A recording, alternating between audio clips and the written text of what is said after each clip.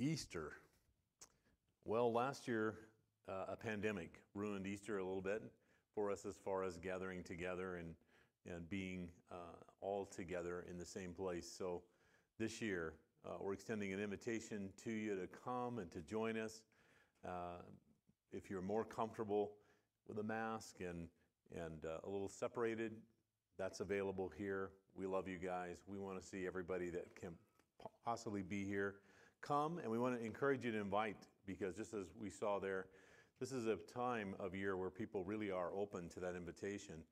There are a number of people who have been experiencing some challenges and difficulties and crises lately that's got them asking the question, what is going on? I thought I had my life together, and now they're ready more than ever to hear about a Savior who loves them and cares about them, as RJ was telling us, and has a great plan for their life. Yeah. So we want to encourage you to invite them and to be a part of that. We're still in our No Series series, and these are seed thoughts and things that some of them I've had around for a long time and just have not felt freedom to release and talk about some of these things, and so they're not really all connected in any particular way. But this Sunday I want to talk to you about receiving power. We're in the book of Acts chapter 1, verses 6 through 8.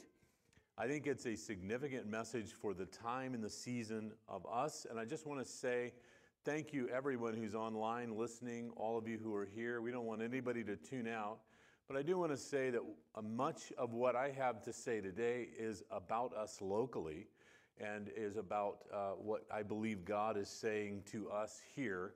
There are things, having said that those of you who are afar off and can't join us and be a part of this locally are going to gain and be encouraged and enjoy. So hang around and stick with us, and it's going to be a great time today as we open the Word of God. Let's read in Acts chapter 1, beginning at verse 6. Therefore, when they came together, they asked him, saying, Lord, will you at this time restore the kingdom of Israel? And he said to them, it is not for you to know times or seasons which the Father has put in his own authority, but you shall receive power when the Holy Spirit has come upon you. And you shall be my witnesses to me in Jerusalem and in Judea and Samaria and to the end of the earth. Father, we come to you in the mighty name of Jesus, asking that you would open our hearts to what you want to say to us. Father, that you would allow us to receive it into good ground, that you would help us to understand the importance of being empowered by the Holy Spirit to accomplish the mission that you've set before us. Outside of that, we exhaust ourselves. Outside of embracing the power of the Holy Spirit, much of what we try to do that is good has a short lifespan. But God, when we are empowered by the Holy Spirit and the anointing of the Holy Spirit, life change happens in us and those to which we are called to minister. And so we ask, Lord Jesus, that you would open our hearts to this in Jesus' name. Amen. Amen. Well, you may be tired of talking about it, but the economists are still working on it. And the Texas freeze in February is estimated to have done $130 billion in damage across the state. Millions lost power and water for several days. There were all kinds of complications as a result of what took place with the icy roads. It was impossible, and many of you tried, as did we. I found out that our little car worked better than the truck on the ice, and we ran around and tried to do as much as we could to help and to reach out. Had our house completely packed with people who had lost water, power, those kinds of things, and kept the invitation open. We thought, well, you can sleep on a pallet on the floor if you want. We came over to do the same thing here inside the church, and the rest of that story you know. Noah's Ark does not float. We were a submarine on that day with an open door. It was nearly impossible to navigate the roads around here anywhere, and you couldn't get even if you had your power and those things, you couldn't get a few blocks to the grocery store.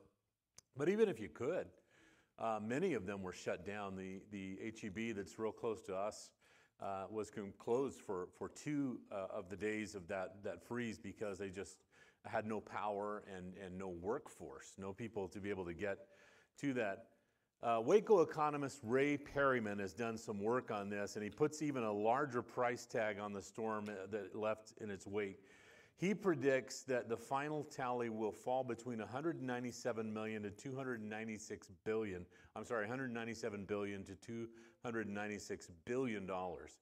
His figure includes the reduced economic impact from the forced closures. He factors in businesses' losses during that storm season. But unlike the hurricane, he writes, unlike the hurricane or tornado, the damage and business interruption has touched every corner of the state. Every corner of the state. This week-long freeze, there were power outages, insurance claims. I've shared with you some of them. We had custom plumbing in here. We have a relationship. We wouldn't even have got them, I guess, had we not had relationship with them over the years. Barry Samsel, we're so grateful for him coming on the day that first Vanessa discovered the pipe that was just pumping out water by the gallons. And we called him to come over and to help us out. And on that day he arrived, it was a Wednesday, he arrived here. He said that that day alone he had 700 calls. It's not a major plumbing company. It's a family-owned business. I would put it probably in the medium range as a business in terms of, and he said he had 700 calls. The people who came to remove the water from here and air everything out and take care of that, Blackwater? Black Hills? And they came to do that part of the work here, and that gentleman told me that in 3 days he had 9,000 calls. 3 days, 9,000 calls, people trying to get them out to that spot. You know, this was historical and bigger than anything that we have seen, and if I'm completely honest, it really shook me personally, and I think maybe I'm speaking for others as well. I lost a lot of confidence in the power grid. Anybody else on my teams, like the Texas power grid? Not as confident as I was even weeks before, you know. I lost a great deal of confidence in that, in the emergency preparedness of our cities and our states. I had to chuckle. I was writing back and forth. The elders and Lawrence has told me that and up where they live, the single truck that they have to put sand down on the road, the guy flipped it over. So it was like that whole community was without the ability to even put sand on the road so that you could kind of drive around for emergencies, get food or whatever. So it was really personally crushing then to come in here and see what we saw in this building in our church and the flooding that had taken place. And I think it registered with me in such a way because all of you really have worked so hard to get our building looking beautiful and the facility up to speed where it should have been. And it's been a labor of love, and we've done it over the years. And to come in and to see one situation like that, it was just deflating. But what we all learned about that is how it is, and these are lessons this is a lesson we learn periodically throughout life, but we came to grips with powerlessness, did we not? Powerless is a word that best describes, I think, how all of us felt. You know, I'm in my home, and thankfully we had electricity. We were able to welcome some people in. We had water, but there was a sense of powerlessness to provide for my family. We had gone into the garage and cut up extra wood and ready if everything went off. We had a fireplace and everybody would just live around the fireplace. And some of you did. How many of you just lived by your fireplace? And that was it. So we got a whole family over here that was it. That was all they had going on. And that's when you start looking at the furniture and you're like, which is not my favorite piece? And then you start thinking, well, will that have a noxious fume to it? Or, it was almost like, have we dialed back to the 1800s or 1700s? So there was a lot of sense of powerlessness that's going on. And we are, I think, most vulnerable when we're powerless, so we don't want to be powerless, right? Whenever we have had those experiences in life, it represents the fact that we are most vulnerable. We are at the mercy of, right? Is what it means to be kind of powerless. There were thousands that could not turn on their heat in their homes and because of this, because their thermostats were digital and their Wi-Fi went off. We have one of you who's here, raise your hand, who had all the power to heat a home except no Wi-Fi, and that digital thermostat would not let them kick on the power. Lost a lot of confidence in the modernization of our homes and the technology that's going on, right? So what is it like to be connected to power but unable to access it, right? That is extremely frustrating, and our hearts are going out to all those that we heard that was their situation. Those who received power primarily from green energy, those sources, were cut off because we learned later that turbines had froze in place, wind turbines, and that obviously sunless days provide no sun power for solar units that were functioning to give us green energy. Water pumps froze. We had that happen here on the property at the church, that we were notified by those who provide water here that it had froze. And so we went to a situation where all water needed to be boiled. And many of you how many of you experienced having to boil your water? Okay, too many. All right. And we discovered what it looks like and what it feels like to have no power, and it really did shake our confidence, and it exposed our limits of being powerless, right? As a church, we have experienced setbacks, and this was one of them over the last several years. We really over the last couple of years, every church across the nation, but speaking for us locally, this flood for us here on the property was one such, and we endured a pandemic and discovered that what it was like to have online church. And we saw, our nation divide in the social justice arena, political arenas, and what was most, I think, disheartening was we saw division crop up even in the church. And among those who are every entity has influencers, right? Social influencers of some kind. And for many of us over the years, our influencers in Christianity have been, those people who are dynamic worship leaders or dynamic pastors and have large congregations. And in some respects, we were let down by that. We saw them not be as mission-minded in the midst of all of this as it seems that Scripture would call for. And so it was disappointing all the way around. And all of us have faced that nationally, locally. We've faced those things. And it's blow after blow, I think, against the church and against Christianity. And the Great Freeze of Texas just represented one more of those waves of attack. And through all of this, though, we felt powerless and in many ways to do the very mission that God has given us. In the pandemic, the point of contact of Scripture, laying hands on the sick, many things that are scriptural about loving and hugging our brothers and sisters, and about seeing each other and greeting each other as in Scripture with a holy kiss, so to speak. That's more, Eastern culture. In the West, though, we are all about hugs and embracing people and loving people. And it's just taken a toll on what it means to be a Christian and how we define Christianity. And in some cases, I think we settled back and we said, to ourselves and just speaking to us locally, we're too small to make a big difference. And so the question for us today out of the reading of the text is this: where does a church get its power? Where does a church get its power? Those two words, receive power, tell us everything that we need to know. You shall receive power.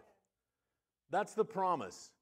You shall receive power, and that's exactly how a disorganized, disillusioned, unprepared, ragtag group of disciples launched the most amazing spiritual revolution the world has ever seen. They received power. The source of our power is the same as the disciples, the Holy Spirit. Therefore, it says, when they come together, they ask him, saying, Lord, will you at this time restore the kingdom of Israel? And he said to them, and I want you to pay attention to this phrase. I think we have it up on the PowerPoints.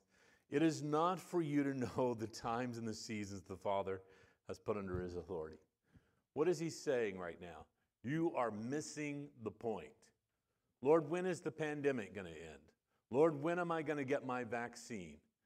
Lord, when are we going to return to normal? Lord, when are we going to be able to pay for the things that were torn down and destroyed?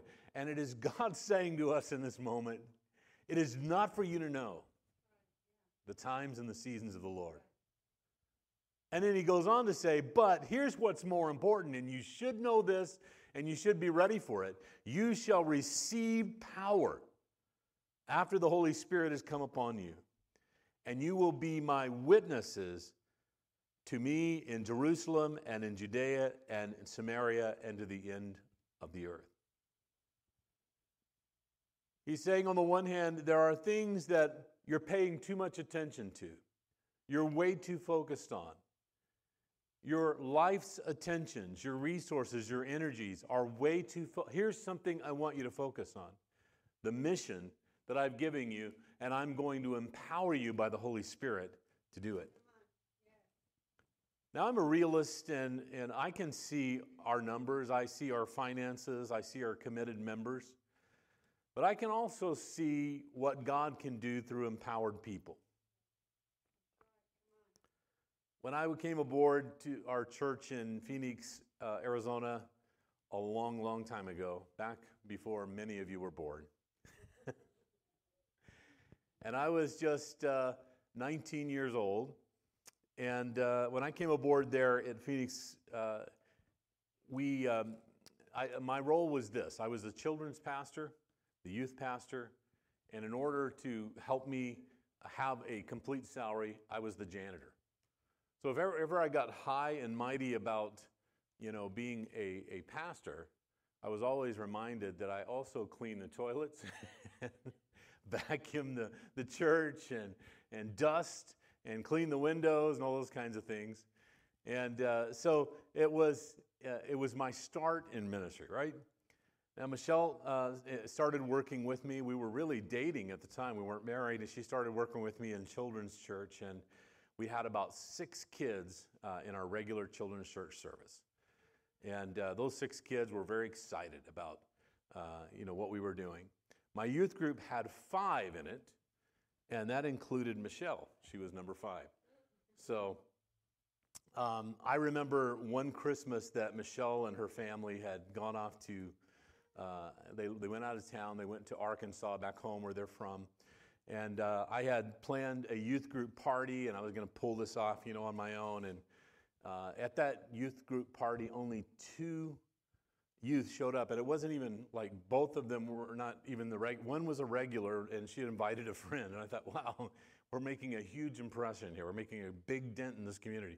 So we had 2 that showed up, and, so I did the best to give them a great time. And so I figured, well, to top it off, we jumped in the car and went down to local mall and just kind of, went to an ice cream place there, and it was all on me and stuff. And then I took them home, so I'm on my drive home from there, and I said out loud in the car, all alone by myself on the drive home, I said out loud there what I'd been thinking all night. this sucks. and I drove home and I got my Bible and I opened it up and it fell open to Acts chapter 1:8.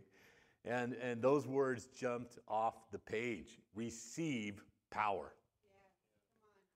And I recognized how hard I had been working without God. How much effort I had been putting into it without really inviting His presence and His power to operate through me. And it really kind of, I was alerted to that all just in that moment of that encounter with that scripture and the Holy Spirit bringing that to life to me.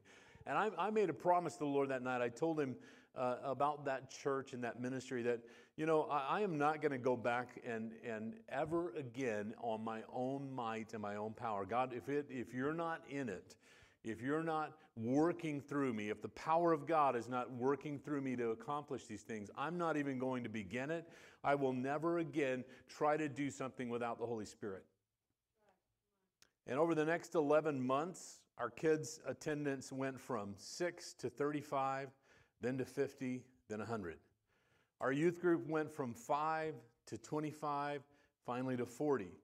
Our entire church was experiencing growth. We went through a situation where we started out with maybe 35, 40 people. We went to 50, we went to 90, 150.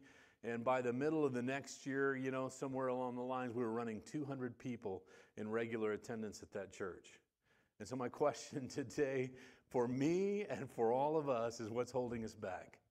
Church growth problems? Receive power.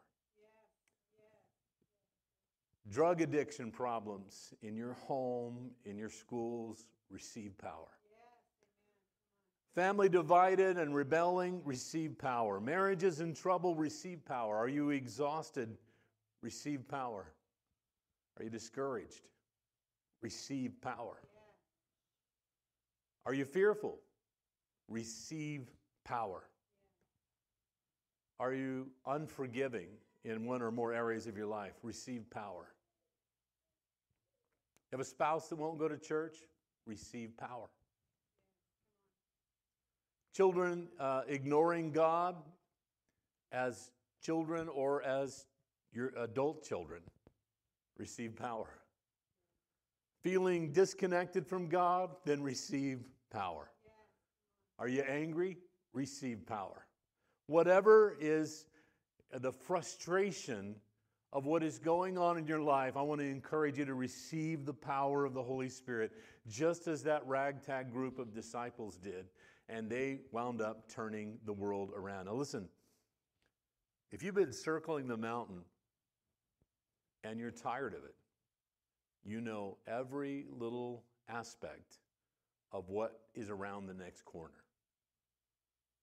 And God's inviting you to get the power you need to move forward to the promises that God has for your life.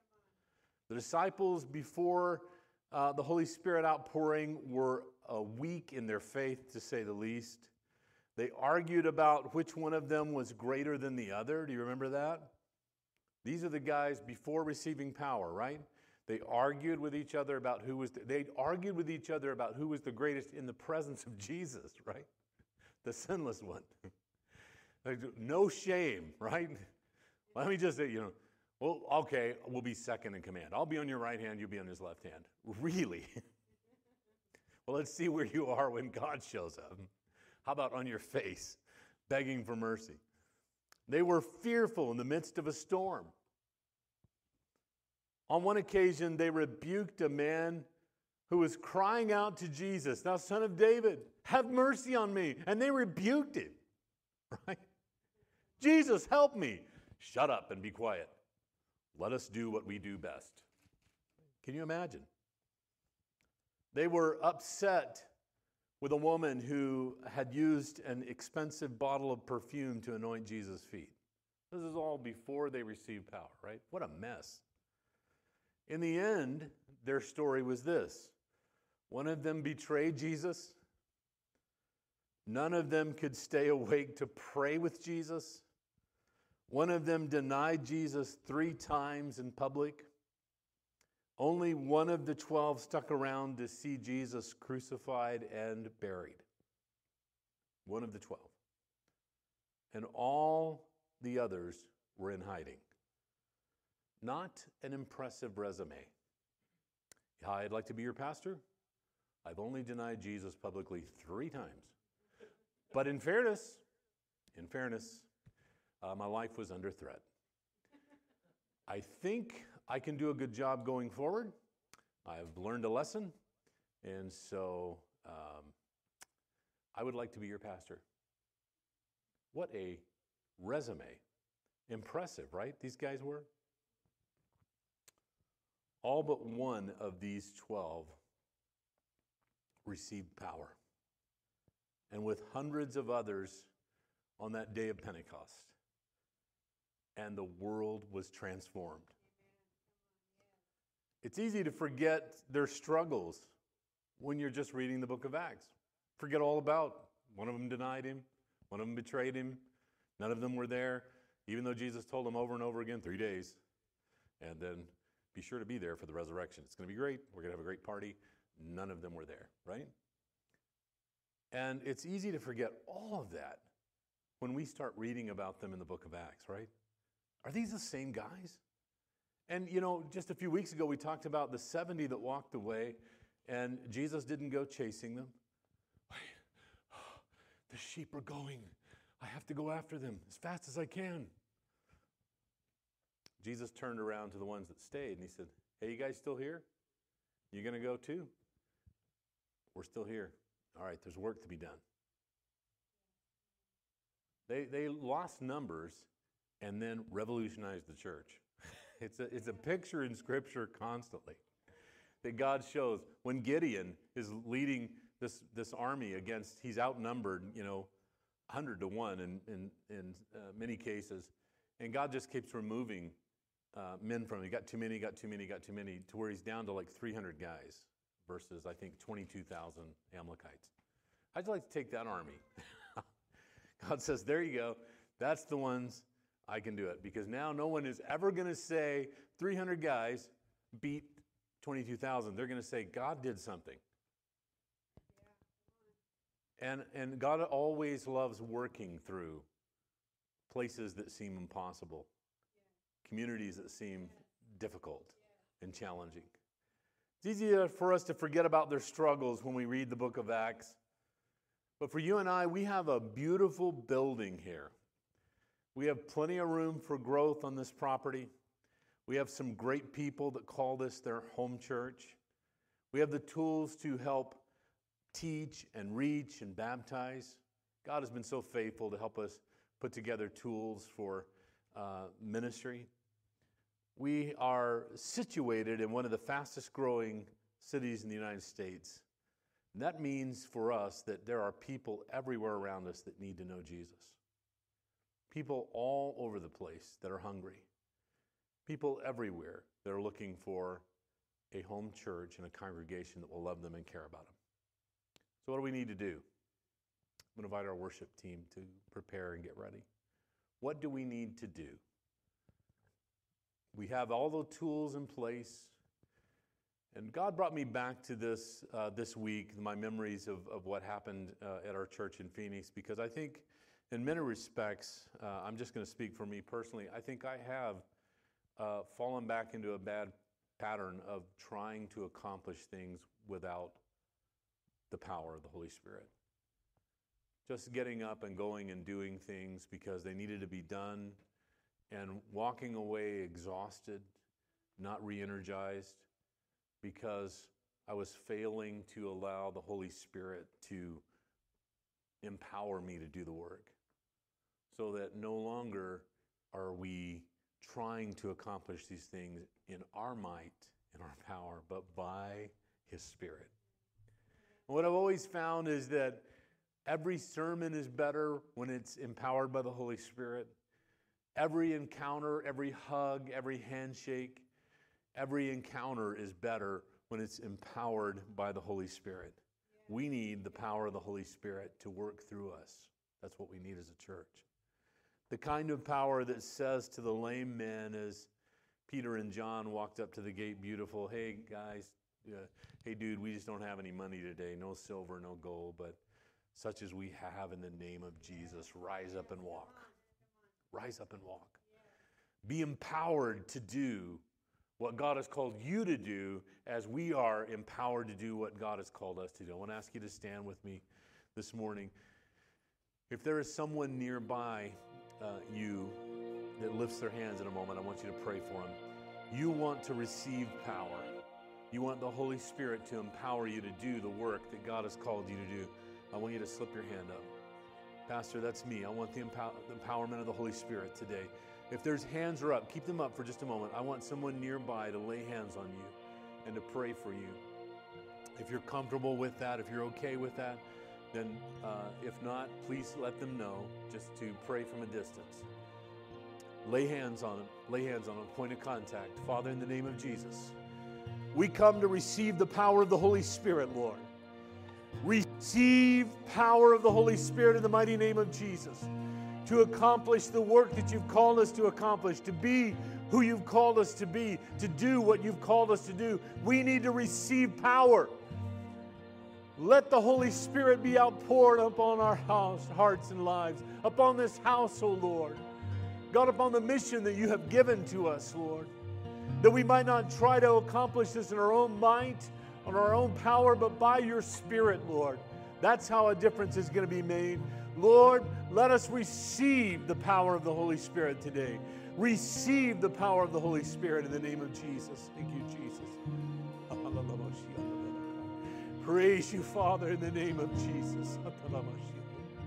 We receive it right now, Father, in the mighty name of Jesus. Hallelujah, hallelujah. We receive the outpouring of the Holy Spirit, the same as those disciples that gathered together, Lord, in that upper room. Let that Pentecost Holy Spirit day be reborn in us, God. Lord, in the name of Jesus, that we might be used in the gifts of the Spirit, that we might see mighty things happen for your glory in the name of Jesus. Oh, I praise you, Lord. Thank you, Jesus. Thank you, Jesus. We worship you, Lord. We praise you, Father. Hallelujah. Hallelujah. Receive power in the name of Jesus. Receive power in the name of Jesus. Come on, just open your hearts to worship him, to receive the power of the Holy Spirit working through you, that you might be more effective at your job. You might be more effective as a parent, as a wife, as a husband, that we might accomplish everything that God has called us to do and to be. Lord, in the mighty name of Jesus, we come to you. We open our hearts, Lord. We want to receive the power of the Holy Spirit, God, to do what you've called us to do. It is not by might that this church will be built, but by your Spirit, O Lord, by your Spirit. Empower us, Lord. Empower us to say yes to you and to do more effectively what you've called us to do. That our efforts will not be futile, that our efforts will not be small, but will be great because of your enforcement, because of the enforcement of the Holy Spirit working through our lives. Receive power in the name of Jesus, in the name of Jesus. Hallelujah. Just continue to worship him. Let's love on Jesus today. Hallelujah. Praise you, Father.